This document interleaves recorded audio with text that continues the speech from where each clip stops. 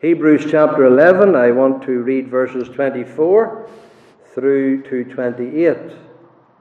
By faith, Moses, when he was come to years, refused to be called the son of Pharaoh's daughter, choosing rather to suffer affliction with the people of God than to enjoy the pleasures of sin for a season, esteeming the reproach of Christ greater riches than the treasures in Egypt, for he had respect unto the recompense of the reward.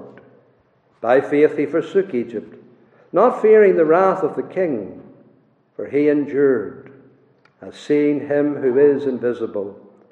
Through faith he kept the Passover and the sprinkling of blood, lest he that destroyed the firstborn should touch them.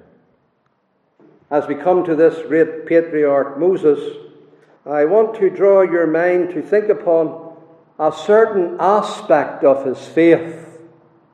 Moses, we are told here several times, had faith. Verse 24, by faith Moses. Verse 27, by faith he forsook Egypt. Verse 28, through faith he kept the Passover. And that faith is seen in his life in so many, many different ways, as Paul says here. And you can read the life of Moses in the book of Exodus through to Deuteronomy, and many times you will stand amazed at him, and you'll have to pause and you'll have to stand back and say, this was a man of faith, always having faith in every situation, at every point of time in his life, time and time again. His faith was seen. And we as Christians should be living lives whereby our faith is seen. And the people of the world ought to stand back at times, maybe a time of affliction, maybe a time when we have a bereavement, maybe a time we're going through sickness or some problem in life, and we're seen as trusting God in it. And all the world should be able to stand back, and other Christians as well, and they should be able to say concerning us, he, she, is a man or woman of faith. Well, that's what we find here about Moses. He was a man of faith. And it's seen in his life. And there are these verbs you see, these action words highlighting his faith. And I especially draw attention to the first, refused. By faith, Moses refused. He refused to be called the son of Pharaoh's daughter. Yes, he refused. That manifested faith. Now, Paul, as I said, uses many verbs. He uses the verb choose, choosing, esteeming, forsaking, keeping the Passover, all these verbs. But the first, and that's the lens by which I want to look at his life of faith, this verb refuse. He was a man who could refuse and did refuse. Faith is not just knowledge in the head. Faith is living the life of godliness. Faith leads to change, to holiness. And that's what stands out about these people of faith in Hebrews 11. They had faith in God's word, yes, but their faith and trust in God's word led them to action, led them to going into the ark, led them to offering the right sacrifice, led them to walking with God, and so on and so forth. Their faith was seen in their actions, in their lives, in their works. And Moses is highlighted in his refusals. The believer refuses certain things. He refuses certain places. He refuses certain kinds of action. This is the personal faith of Moses. Moses, by faith, refused. But now notice, I want to draw attention to this first. As Paul begins to look at the faith of Moses, whenever he comes to adulthood, that's what it says here, when he was come to years, he refused to be called the son of Pharaoh's daughter. You know the story. Pharaoh's daughter took him up out of the waters. She adopted him. He became the legal son, the legal heir in the house of Pharaoh.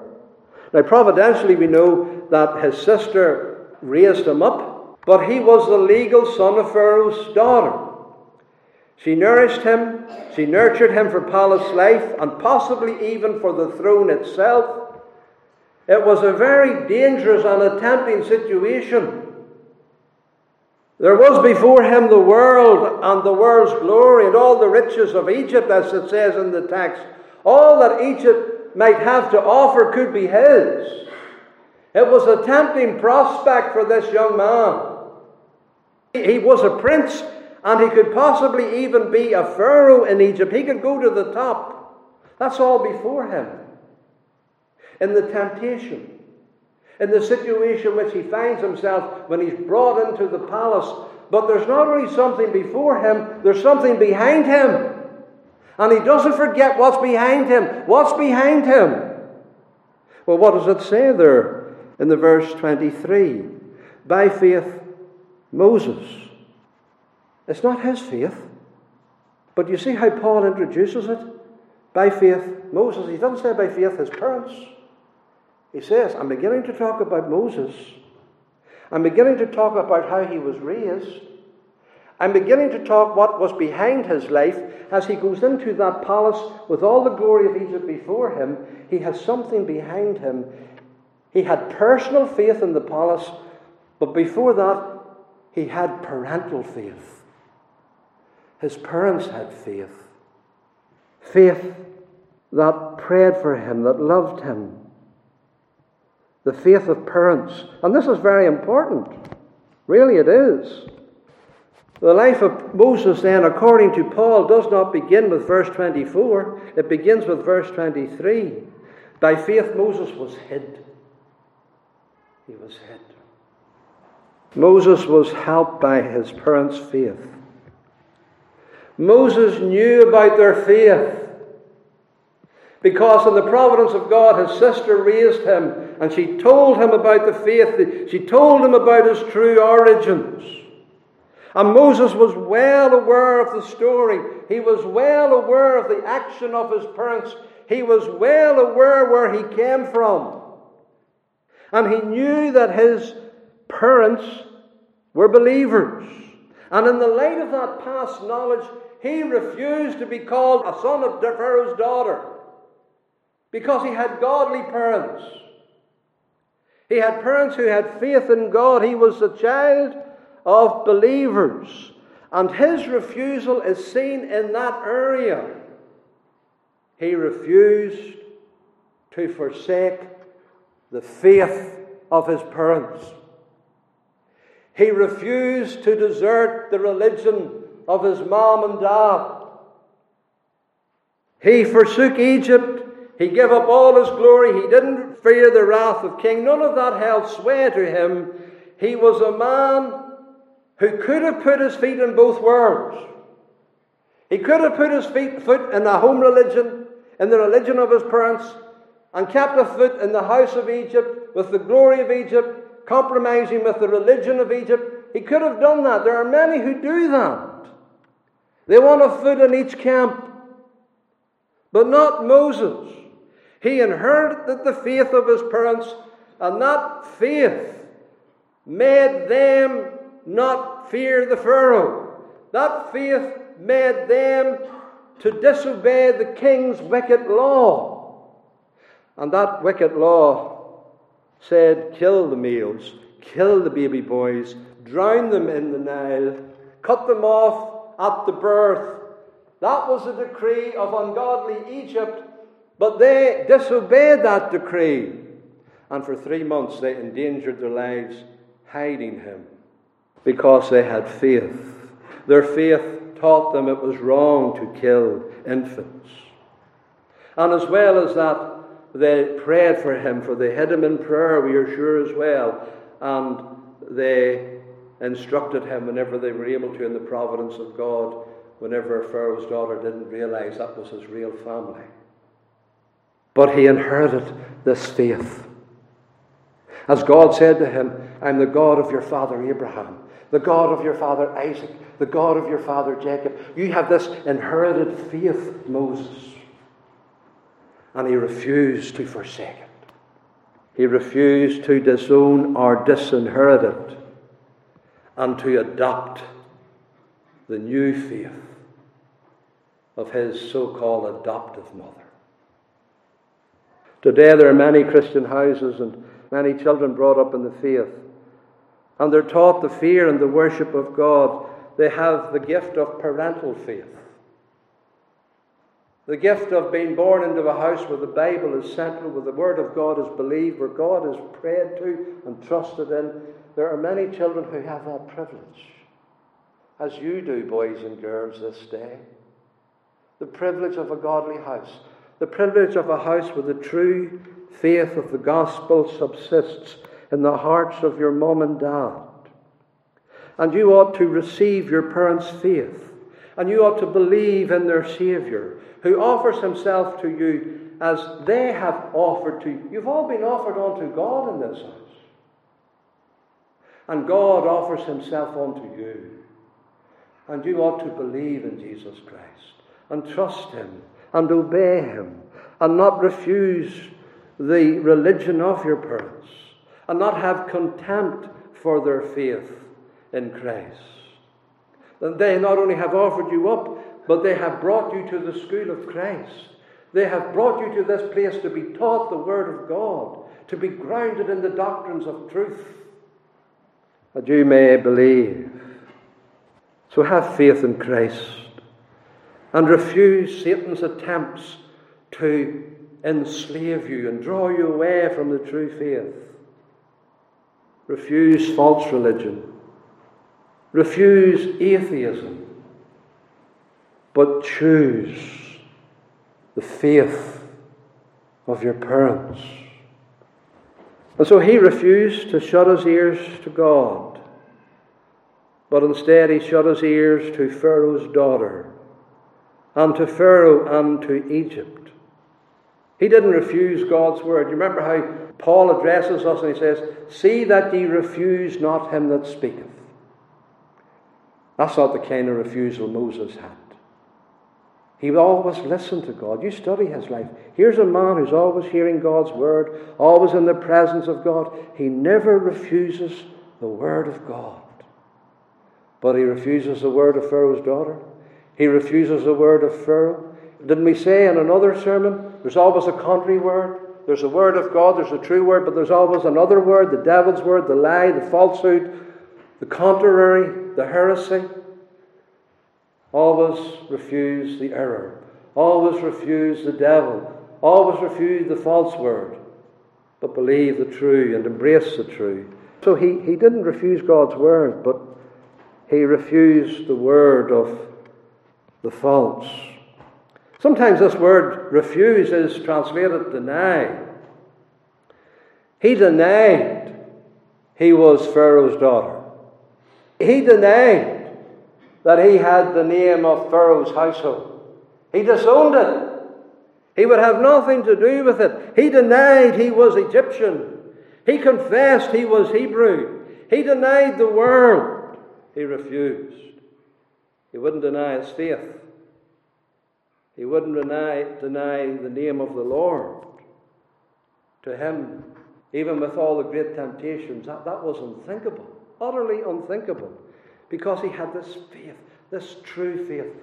Faith will mean that you won't deny the Lord. Faith that will mean that you won't deny the truth, but you'll deny the contrary. Isn't the Lord always looking for this refusal and denial of the world in us? And isn't he always looking for this refusal to deny him in the world? Remember how he come to the churches in Asia Minor, and there's a couple of them, he says, you haven't denied my name. You haven't refused my name. You've denied the synagogue of Satan. You've denied the world. You haven't denied me. You haven't refused me. What did the Lord say? Whosoever denies me, whosoever refuses me, it's the same word. Whosoever refuses me, him will I refuse before my Father which is in heaven. Moses could never refuse the Lord, but he refused the devil and the lie. I'll tell you something else he didn't refuse. What does it say here in the text? He refused to be called the son of Pharaoh's daughter, choosing rather to suffer affliction with the people of God. He refused to be ashamed of the people of God. He refused to be embarrassed by them. He refused to leave the saints. He refused not only to deny the faith, he refused to deny the people of faith. His parents. He couldn't deny his parents. He couldn't deny the people of God. He couldn't deny the people of prayer that they were a miserable people in their sufferings. They were a poor people. They were peasant people. They were a persecuted people. He could have chosen people with comfort, with ease, with riches, with wealth. He could have had that people. He could have been among the people of success. He could have been among the people of glory. But instead, he chooses to suffer with the people that are persecuted, the people that are enslaved, the people that are in the bondage of Egypt, the people that are feeling the pain and the suffering and the agony and bearing the reproach. He chose them. He could have been safe as an Egyptian, but he chose the people of God, choosing rather even to suffer with them than to enjoy all the pleasures of Egypt. That's some refusal. The people of God here that he chose were not perfect. Sometimes he saw them fighting among themselves. He tried to unite them. He tried to set them free. But despite their difficulties and their fighting among themselves, he loved them. He still chose them. The saints aren't perfect. The saints aren't all altogether righteous in their ways and behavior. But they have the faith of the gospel and they love the Lord. And he chose to stand with them. Despite their bickerings among themselves. They're my people. They have the faith of the gospel. They love the word. They worship God week by week. They give centrality to the scriptures. And I love them. And I'll stand with them. And I'll not be embarrassed or ashamed to do so. So he refused to be ashamed. And if you have faith in Christ, the faith of Moses, you'll stand with the people of God. You'll not be embarrassed that they're a motley crew. You'll not be embarrassed that they're despised. You'll not be embarrassed that they're a declining number because the little infants are being killed and destroyed. They don't look like they have much future. But he still stands with them. He's not ashamed to do so either. He refused to deny them. So, people of God, don't be ashamed of the saints. Don't be ashamed to gather with them. Don't be ashamed to stand out in the open air with them, as you did last night. Don't be embarrassed. Love the saints. Study the lives of the saints. Read the writings of the saints. Talk of the saints.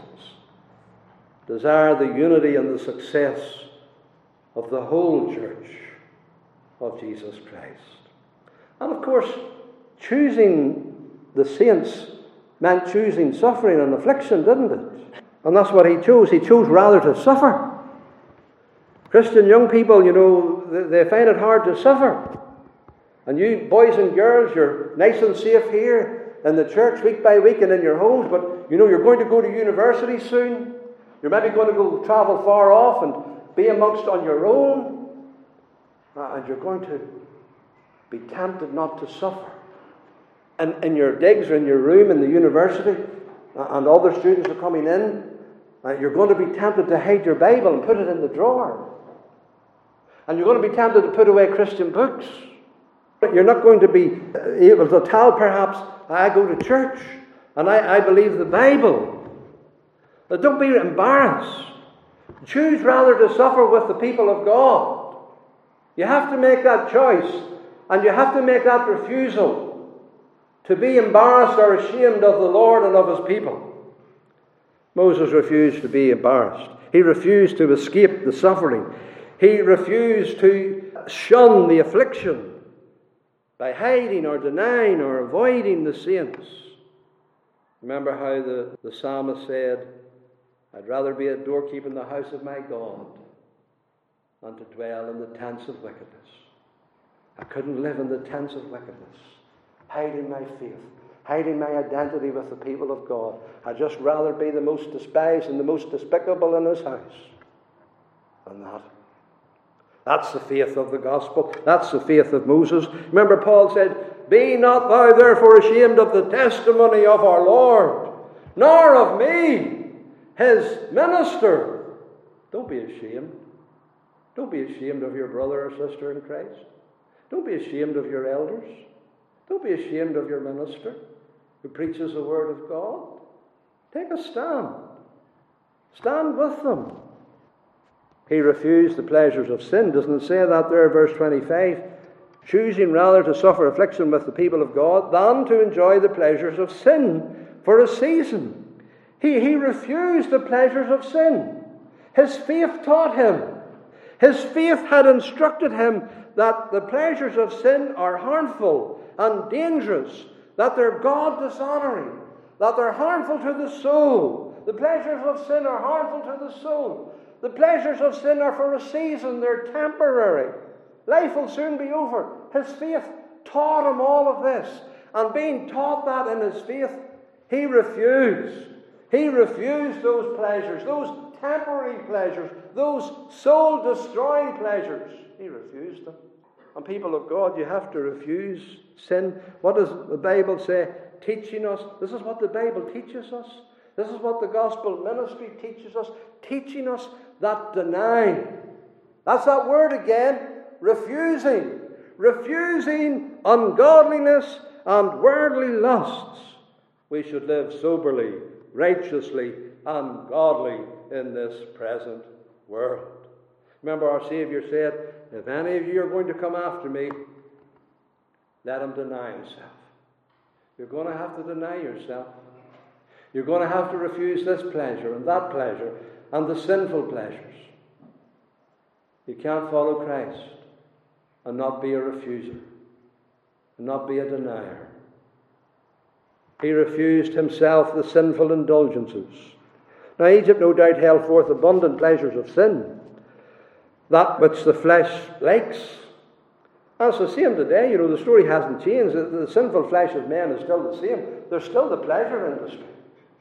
There's still the ungodly things of this world that are given and paid for and multiplied for the flesh. It's still the same.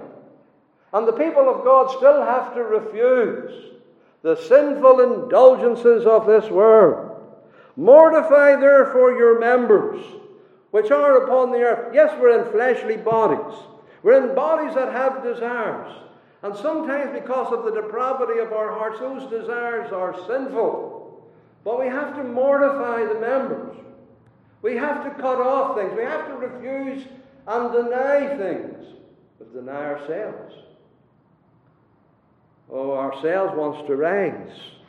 Ourselves wants to be in the prominence. Ourselves want to be satisfied and fat and flourishing, as it were, and be comfortable. But we even have to deny ourselves. Dearly beloved, I beseech you as strangers and pilgrims, abstain from fleshly lusts, which war against the soul. And then verse 26, esteeming the reproach of Christ greater riches than the treasures in Egypt. He refused to deny Christ. He esteemed the reproach, the shame of Christ, the reproach of the gospel. He esteemed that better than all the riches of Egypt. So he didn't shun the Savior. He chose Christ. He didn't refuse the mark of Christ in his life. Christ for him, no matter what. Christ for him, no matter what the marks that are brought to me of reproach. Christ for me. Is that your faith? Christ for me, no matter what. No matter what the people say. No matter what way the world looks at it, Christ for me. Even with all the reproach and all the shame and all the suffering and all the affliction that comes with it, Christ for me. This is Moses' faith. This is the kind of faith he had. Christ, even though a cross. Christ, even though suffering and agony. Remember how Paul said at the end of this epistle, let us go forth unto him without the camp, bearing his reproach. We have to refuse the camp. We have to shun the camp and leave it behind us. And we have to go out. He was crucified outside the camp, you see. He was crucified outside the culture. He was crucified outside the refinement of Jerusalem. Out there alone, in the shame and in the agony, bearing our sins. And we have to be like him. Go out to him. Or back to the world. Esteeming this reproach of Christ greater riches than the treasure in Egypt.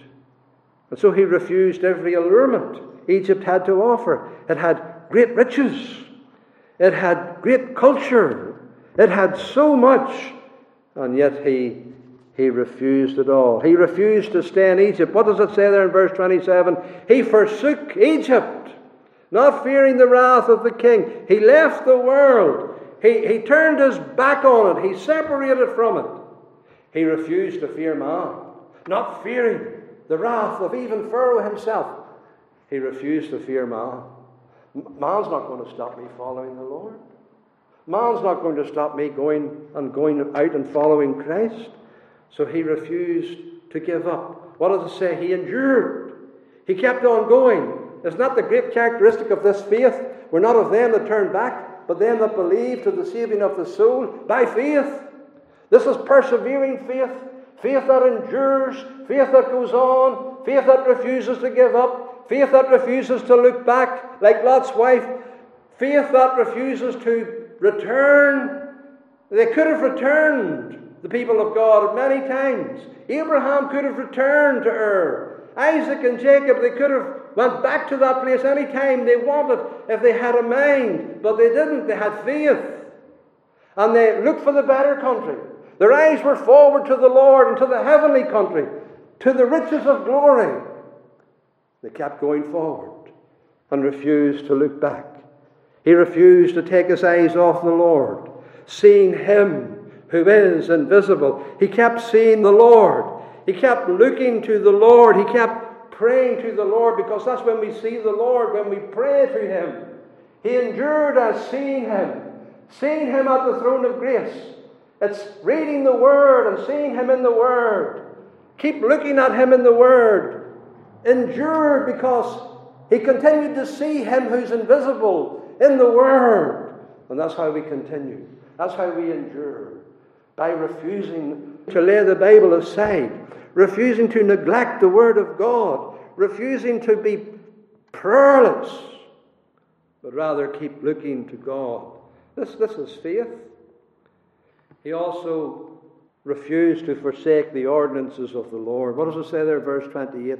Through faith he kept the Passover and the sprinkling of blood. He kept them. He refused not to trust in the Lamb and in the blood sprinkled. The Lamb and the blood of the Lamb he would not deny. Egypt would say, that's folly, that's stupidness, that's nonsense. Blood on the doorpost and all this and that. What are you playing at, you Hebrews? But he refused unbelief. He kept the ordinances. He had faith in the gospel. He had his trust in the blood of the Lamb, in the Passover Lamb. He refused the knowledge and the science of Egypt that said, that's all nonsense, that's false. But God's word said, keep it. You need the blood of the Lamb upon you. You need that covering. And he believed the word. And he kept on believing the word. Even though the science of Egypt and the philosophy of Egypt would say a different, would say a contrary. He refused all that science. He refused all that philosophy. And he kept the Passover. He refused to go back when it got hard at the Red Sea. Pass through the Red Sea as in dry land. He refused to stop marching. He refused to halt. He kept going forward, even through the Red Sea. in faith. He stepped into it in faith and obedience to God. All this refusing by Moses marks his true faith. And people should see our faith in our refusals. How could he refuse? Let's just be a wee bit practical here. You know, it's not that you get the strength and grace yourself to refuse. Refusing is sometimes very difficult work. But there's a process that goes on in the heart of the believer, whereby the Spirit of God enables him to refuse. Let's look at that process. It's referred to in the text. There's a process. It follows choosing. Now, I know Paul is dealing with this in the order of refusing first, and then choosing in verse 25, choosing rather to suffer affliction with the people of God than to enjoy the pleasures of sin for a season, esteeming the reproach of Christ greater riches than the treasures of Egypt. You see, that's where it starts. There's this process, refusal, choosing, esteeming. And in his heart and life, the process is reversed, because it begins with esteeming. And then it comes on to choosing. And then it comes to refusing. You see, faith chooses the right. It starts by choosing Christ. We can't refuse sin. We're sinners. We can't refuse all these things of the flesh because of our depravity. But we choose Christ. That's where the grace comes from Christ. We choose Him. We choose the Lord. We choose the right. That's how the Christian warfare is fought. Not so much in the refusing, but in the choosing. You choose Christ. All the time you choose the Lord. All the time you choose the right. And when you choose the Lord and choose the right, it's easy to refuse the opposite, the contrary, the wrong. And so that's how we do the Christian warfare. In the choosings that we do. How do we refuse and fight vice? But by choosing its opposite. We refuse pride. How? By choosing humility. We refuse lust. How? By hitting it directly on? No. By choosing chastity. By choosing the purity. By choosing the beauty virtue. And in the beauty of the virtue that we choose, we see the ugliness of the contrary. And so we refuse envy by choosing kindness. We refuse lust by choosing chastity. That's how faith works. Choosing the Lord. Choosing the virtues of God. There's another part to this process, however. Well, why do we choose the Lord? Why do we choose virtue that leads us to refuse the contrary? It's in the esteeming, you see. Verse 26, esteeming the reproach of Christ greater riches than the treasures in Egypt. That's another part of the process, and that's really the start of the process. The esteeming here means accounting. It means reckoning up in your mind and heart, thinking. You're thinking about it. You're reckoning it up, and you account that Christ is glorious. You reckon that Christ is altogether lovely and beautiful. You reckon that Christ is all. You reckon that Christ is desirable. Even with His cross, even with His reproach, you esteem that He's more desirable than even all the treasures of Egypt. That there's none to be compared to Christ. That He's over all. That He's most lovely. Altogether lovely. He's the fairest of 10,000. Even all the fairness that Egypt has to offer. So you esteem Christ. Christ is all we need. And you reckon this up in your mind and heart by faith. And because you find Him desirable, even with His reproach on His cross, you choose Him. And because you choose Him in His desirable beauty, you refuse the ugly and the contrary. That's how the Christian warfare is fought, you know. We don't head the sin head on. No, we start at Christ. We're not legalistic. We need Christ. We need the gospel. We need the grace of our Lord Jesus Christ, whom we desire and love and want to be with forever and ever. And we choose him. And we refuse everything contrary to him. So this is the faith of the gospel. And that's why the Christian pulpit preeminently preaches Christ. Now, I've done a series on the Ten Commandments, and you've heard me preaching the law of God, but it's always to lead us to Christ. Preeminently. We preach Christ crucified. If you have him, you have all the grace you need for the Christian life. And so we choose him. We esteem him. And may you, the people of God, ever do so. Keep looking on to Jesus. Isn't this the conclusion of this whole business? When he goes into chapter 12, all these people, all these pilgrims, looking on to Jesus. The author and finisher, the chief pilgrim, the one who we follow. Keep looking to Jesus. Oh, don't take your eyes off Christ.